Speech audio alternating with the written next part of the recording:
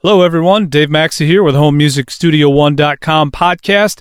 Thanks for tuning in. And today, I want to talk to you about avoiding the embarrassment of an amateur mix.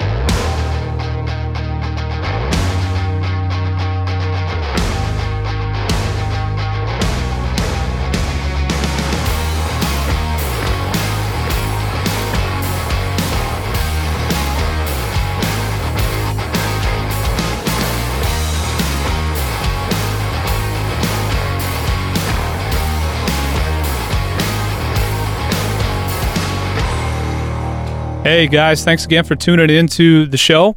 Dave Maxey here again with HomeMusicStudio1.com. Seems like it has been a several weeks here. I've just been having a lot of things going on. Haven't had the time to pump out another episode because I've been working on some really cool things that I'm going to be telling you a little more about in the next coming episodes. And so thanks a lot for joining me again today. I want to give a shout out right off the bat and mention a few places that have been really giving me a great response to these episodes. I've got a lot of downloads, of course, from the States. I'm here in Michigan, one of the 50 states, but I've got a lot of downloads from United Kingdom, Canada, Germany, Sweden, Australia, Brazil, Netherlands, France, all sorts of different places. And I want to thank you guys for your support. I want to say a big hello to the guys over in Wisconsin. Have a lot of downloads from you guys in the big city of Milwaukee. And so big shout out to you guys as well. Thanks for your support. I really do appreciate it immensely. I want to encourage you to keep feedback coming. I've been able to kind of cover a lot of questions through different episodes, as well as some of the blog entries that we're doing as well. So keep your responses coming. I really value that feedback. And hey, if you're listening to this as an RSS feed, or particularly if you're listening to this in iTunes or you use iTunes, I'd love for you to just head on over to iTunes and give me maybe a one-sentence review of what you think of the show, and that'll help some other people kind of determine if this is a good fit for them as well. So hey, I'd appreciate that.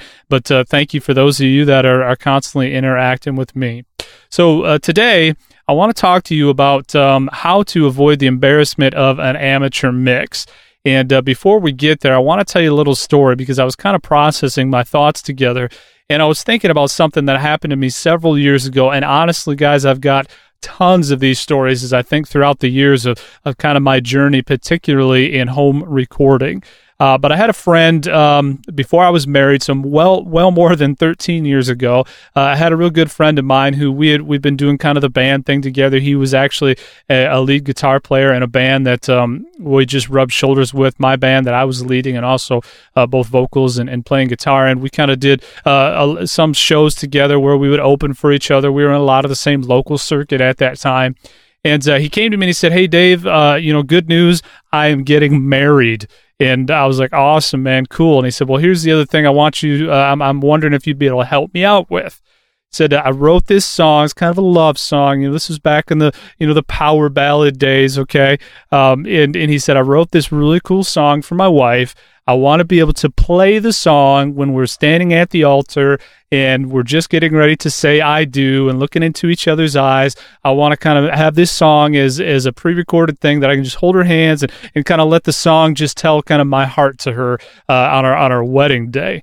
I was like, "Hey, man, that's pretty cool. Yeah, definitely. I'll help you out. What do you need me to do?" And we kind of put a little game plan together. He wanted me to do some backing vocals for him, and then just more or less head up the recording part of the project. And at that time, I was still kind of learning in the recording field, but I had access to a small studio that I mentioned this before, was built. Some guys that I knew, real good friends with, constructed a studio right in the center of a barn. And it was seemingly out in the middle of nowhere, and you look at this big red barn, looked to be falling down, and then you walk through the doors, and on the inside of it, it was just decked out with control room, and we had separate different stations, nice soundproofing. It was really a cool deal. And so I said, "Yeah, man, definitely, I'll help you out." And we put a game plan together, and we headed on over to the studio. And I remember that day just working, and man, we spent hours. It seemed like it was from daylight to dark. And then I think we even had to come back on another couple of days as well. He had a drum machine where he had already kind of put together the drum parts as far as the program together, and he brought a bass guitar with him. He was a guitar player as well. And so between he and I, we did also, I believe we did some keyboard lines in there as well. And we cut all the tracks together, and it took several hours to do that. And then we spent a few more times kind of redoing some takes, and had this project that I was sitting down. We were ready to mix this thing and put it together. And at that point, I was working with an analog multi-track recorder, and so you kind of had some hard faders to work with and some pans and that kind of thing, some inserts where you could do effects on each channel. And so spent some time mixing this project together, many hours, to be honest with you. And we got it all said and done. When the project was completed, at that time it was tape, okay? Got the tape into his hands. Man, awesome, wedding day comes around, gets it to the sound guy. They did the rehearsal, all ready to go. Of course, I'm, good friend of mine, so I'm obviously invited to the wedding as well. I wasn't in this particular wedding, but helped him out on this background side of it, getting this track done for him. And I remember thinking at the time that there were several audio tracks, tapes at that time that were played as part of the ceremony. He had another friend that was more friends of his wife that actually sang another song. And so this gal sang to a soundtrack at that time. She'd play an audio tape and then sing into the microphone, like, kind of the karaoke thing. And I listened to the track on there. It sounded pretty good. It was a good sized room, decent little sound system.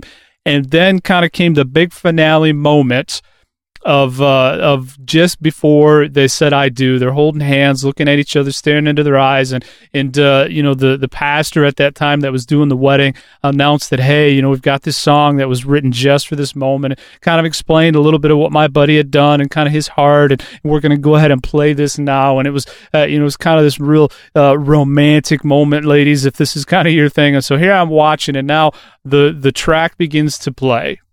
And as the track plays and gets a little more into it, there's some very things that I noticed right off the bat. And it went on to play. Now, at the moment, it was kind of husband and wife, and they were looking at the heart of each other, and so she loved it. But as a sound production engineer in kind of the project studio, here's what I felt in that moment as I listened to that track, having been played just a few minutes after some of the professional audio from pre-recorded karaoke tracks. I was flat out embarrassed. And here's why. Because there was a few things that just were glaringly noticed when it was compared to a professional track, especially in this large sound system. Right off the bat, we had gobs of reverb, just huge amounts of reverb on the actual vocal line, and especially the backing vocal line as well. I remember thinking when we mixed it, boy, it sounded really fat and big. It just sounded awesome. And then when we ran this thing through a huge system and compared that to a professional project that was, played through the karaoke track even, man, it was just evidently, it was glaring that it just was amateur sounding. And then the second thing that was almost even more noticeable, and the sound guy even commented on this afterwards, that, boy, I really had to crank the system up to get enough volume out of that mix. And by doing that, you could hear a lot of background hiss. You could hear a lot of noise that was going on, and not just the overall mix, but even in some of the individual tracks. He had this little acoustic solo in there. And I remember thinking, well, we didn't have any clipping. We didn't, the level was still pretty good when we recorded it, but the different parts didn't pop out of the mix. It was very glaringly amateur sounding, okay?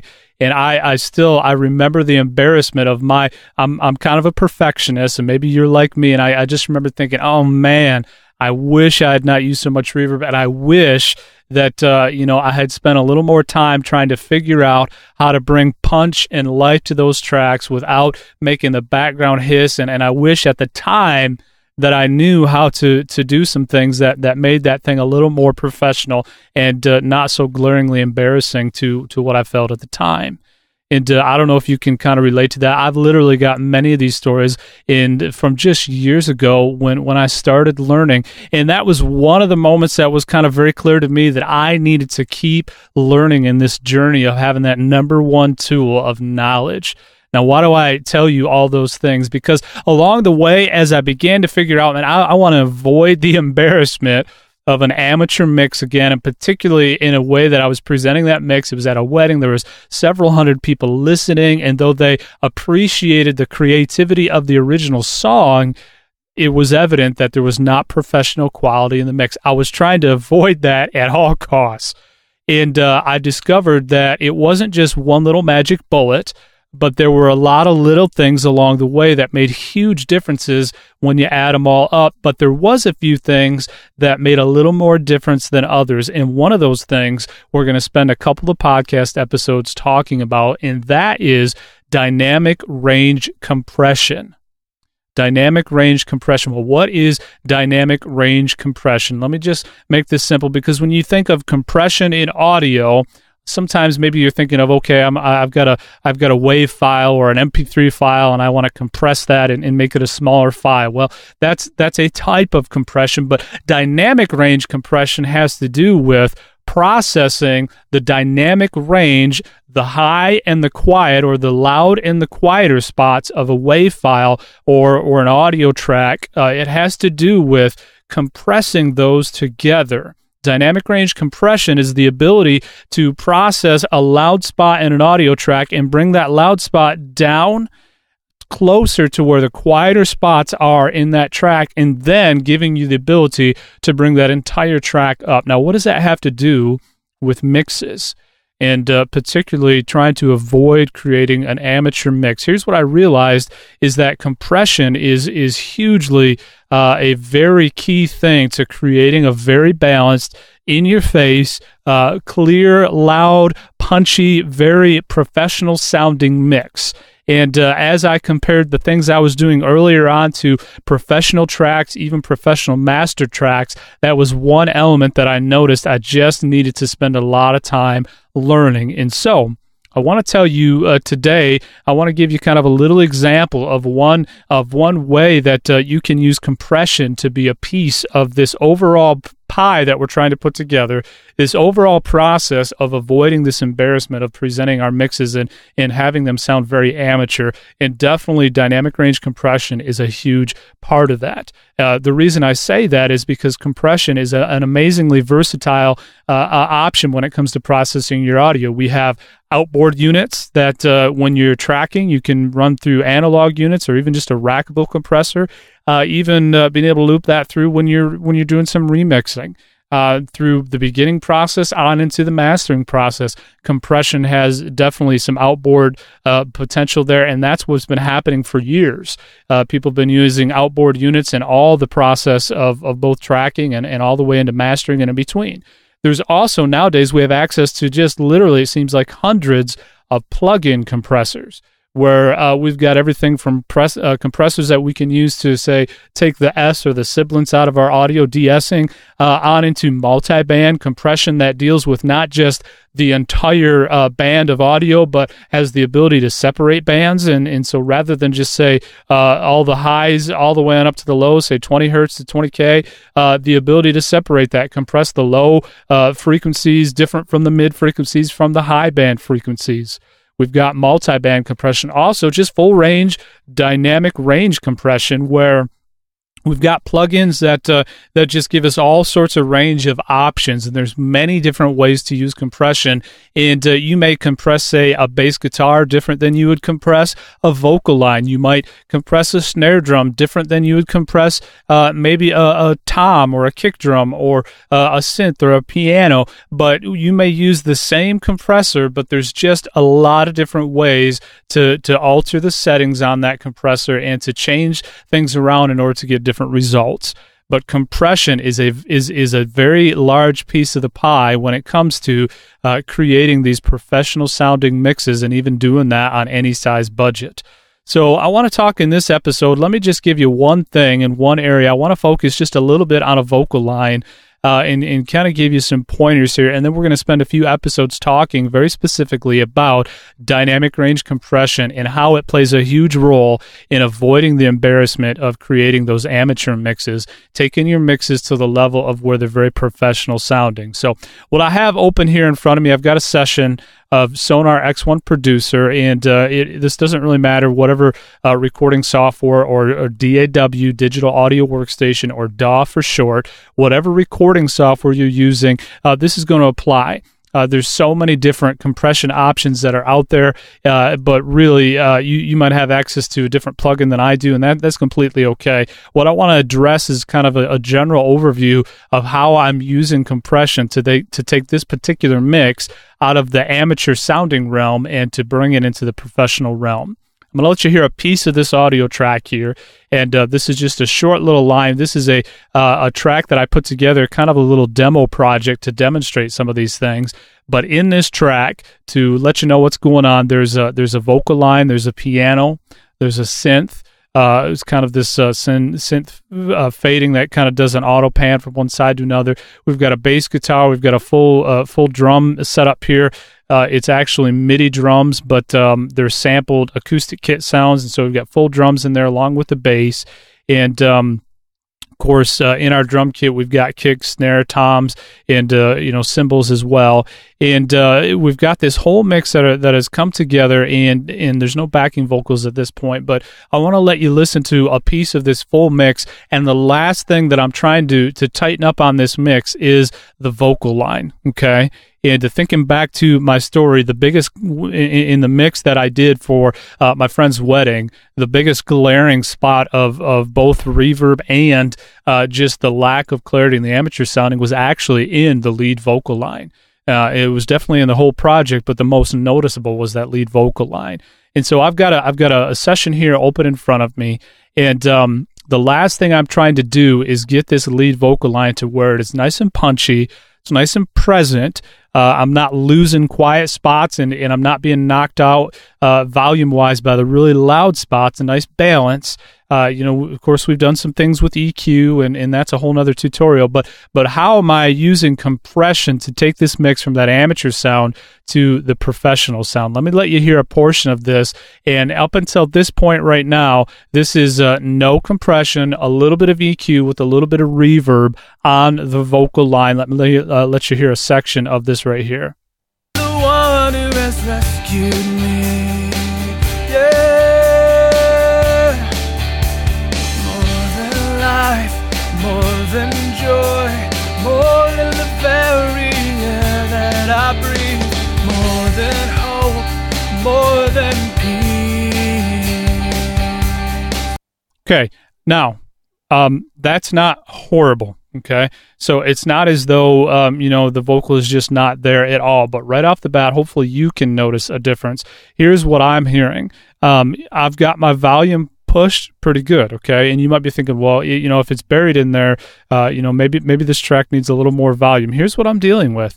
I've got my volume on that track pegged out at +3, and as far as the peak value, it's hitting at negative 0.4. which means I am right on the edge of clipping. So that is literally all the juice I've got right there. And if I push this track any louder, I'm going to get huge amounts of clipping in that vocal line, okay? And there's definitely, what I hear when I listen to this is there's several spots that come out nice and clear, and then as the sound tapers off, there's some pieces that are really getting buried in there. Let's listen to this vocal one more time. See if you can kind of pinpoint what's happening. There's some louder spots that seem to be clearer. Again, we've got some EQ and reverb happening, which are part of this, but definitely our next step here is compression that I'm trying to address, dynamic range compression, in order to fix the issues that are happening. So listen, I'll play this little clip one more time. Listen to where it cuts through pretty decent, and then listen to the parts that are buried. See if you can hear the difference. The one who has rescued me, yeah. More than life, more than joy, more than the very air that I breathe, more than hope, more than peace. Okay, if you listen really closely, what really is coming out more than others are the beginning statements, the more than hope, more than life, more than peace. And when the vocal line, this is me singing, by the way, when the vocal line tapers out, that's the spots that are kind of getting buried in there. Now, again, I've got the channel pegged, if I push this anymore, it's going to clip. And right there, even in that little line right there, my peak audio hit at negative 0.4. So I really can't get any more juice in order to pop that out of the mix. So here's what I'm going to do. I'm going to turn on my compressor here. This is a free plugin that I'm using. It's called M Compressor, and this is something that I'll talk about in future episodes, but this is from the guys at Melda Production. Total free compressor. I'm going to open up my compressor, and on the vocal channel itself, I've inserted this just as an effects plugin, okay? And I'm going to take a look at a few things. Now, I've made some adjustments before, I did this tutorial, so I've got an idea of where we're going to go here just for the sake of time. But let me show you just right off the bat and tell you a couple things that I've done. There's all sorts of options in compression. Let me highlight just a couple of them since you're just listening to this. There's no video here. The first thing that I've done, and I've got a ratio setting on this compressor, and I've got that ratio setting at 3:1, which is what this is saying is that the audio, the peak volumes, the dynamic range of the high spots, the louder spots are going to be brought down 3 decibels for every 1 decibel that comes into this compressor. Okay. The next thing I've got is an attack setting, and the attack is how fast are those changes going to be applied to the audio? How fast is that reduction of the higher, the louder spots going to take place? Okay. So I've got an attack value that I'm working with, and then I've also got a release value. How slow or how fast are the changes in that audio, the reduction of gain from that range, that high range, how fast or how slow is the change going to be returned back to the normal unprocessed audio? And there's a few other settings in here, and the last one I want to highlight is this. I have a threshold setting. That threshold setting is a decibel setting, and right now I've got it set to negative 18 dB. And what it is saying is that every audio signal, every decibel that goes above negative 18 decibels is going to get a gain reduction of 3 decibels for every 1 that goes above that threshold. Now, hopefully this is not too confusing to you, but when the signal gets loud enough to go above that threshold, then everything above minus 18 dB is going to get reduced by 3 decibels for every 1 that goes above it. Okay, and so essentially what we're going to do is we're going to lose volume. However, we've got one last setting I'll point out. We have an output gain, and this output gain gives me the ability then, as we lose the signal from the louder spots, we're bringing those louder spots down closer to where the quieter spots are. Then we're going to bring the whole entire track up with our output gain, which in this case, it's set at plus 8 dB. So we're making the whole track quieter, essentially, because we're bringing the peak volume or the loud volume, we're bringing that down. We're squashing that down of everything that is loud enough to exceed negative 18 decibels, because that's where our threshold is set at. And we're doing that at a 3:1 ratio. And right now, I've got an attack setting set at about 1 millisecond. I've got a release value set at just about 7 milliseconds on the release. So let's listen to this without compression on it whatsoever. I'm going to turn this compressor off, and then I'm going to listen to the same track, and I want to let you hear the difference of what the compressor sounds like with these settings enabled. Here's no compression whatsoever. The one who has rescued me, yeah. More than life, more than joy, more than... Okay, that's our original track, no compression. Now, let me turn this compressor on. Again, this is just inserted into the main vocal channel. And just to recap again, I'm using a 3:1 ratio. I've got 1 millisecond on the attack. I've got 7 milliseconds on the release. And I've got an output gain that I'm boosting that whole signal up with that is set at plus 8 decibels or plus 8.5 dB. And then the whole compressor is set to the threshold of minus 18 decibels. So everything above 18 decibels, minus 18 decibels, is getting compressed. So now let's listen to the difference in the audio track. The one who has rescued me, yeah. More than life. Okay, right away, I'm looking at my meters in front of me, and I've got clipping now on the channel because this thing is so much louder. So I'm going to knock my channel volume down, and let's try this. I'm going to knock this down to about -2, and let's see if we can keep that out of clipping, but listen to the audible difference between the track now. Here we go, one more time. The one who has rescued me, yeah. More than life, more than joy, more than the very air that I breathe, more than hope, more than peace.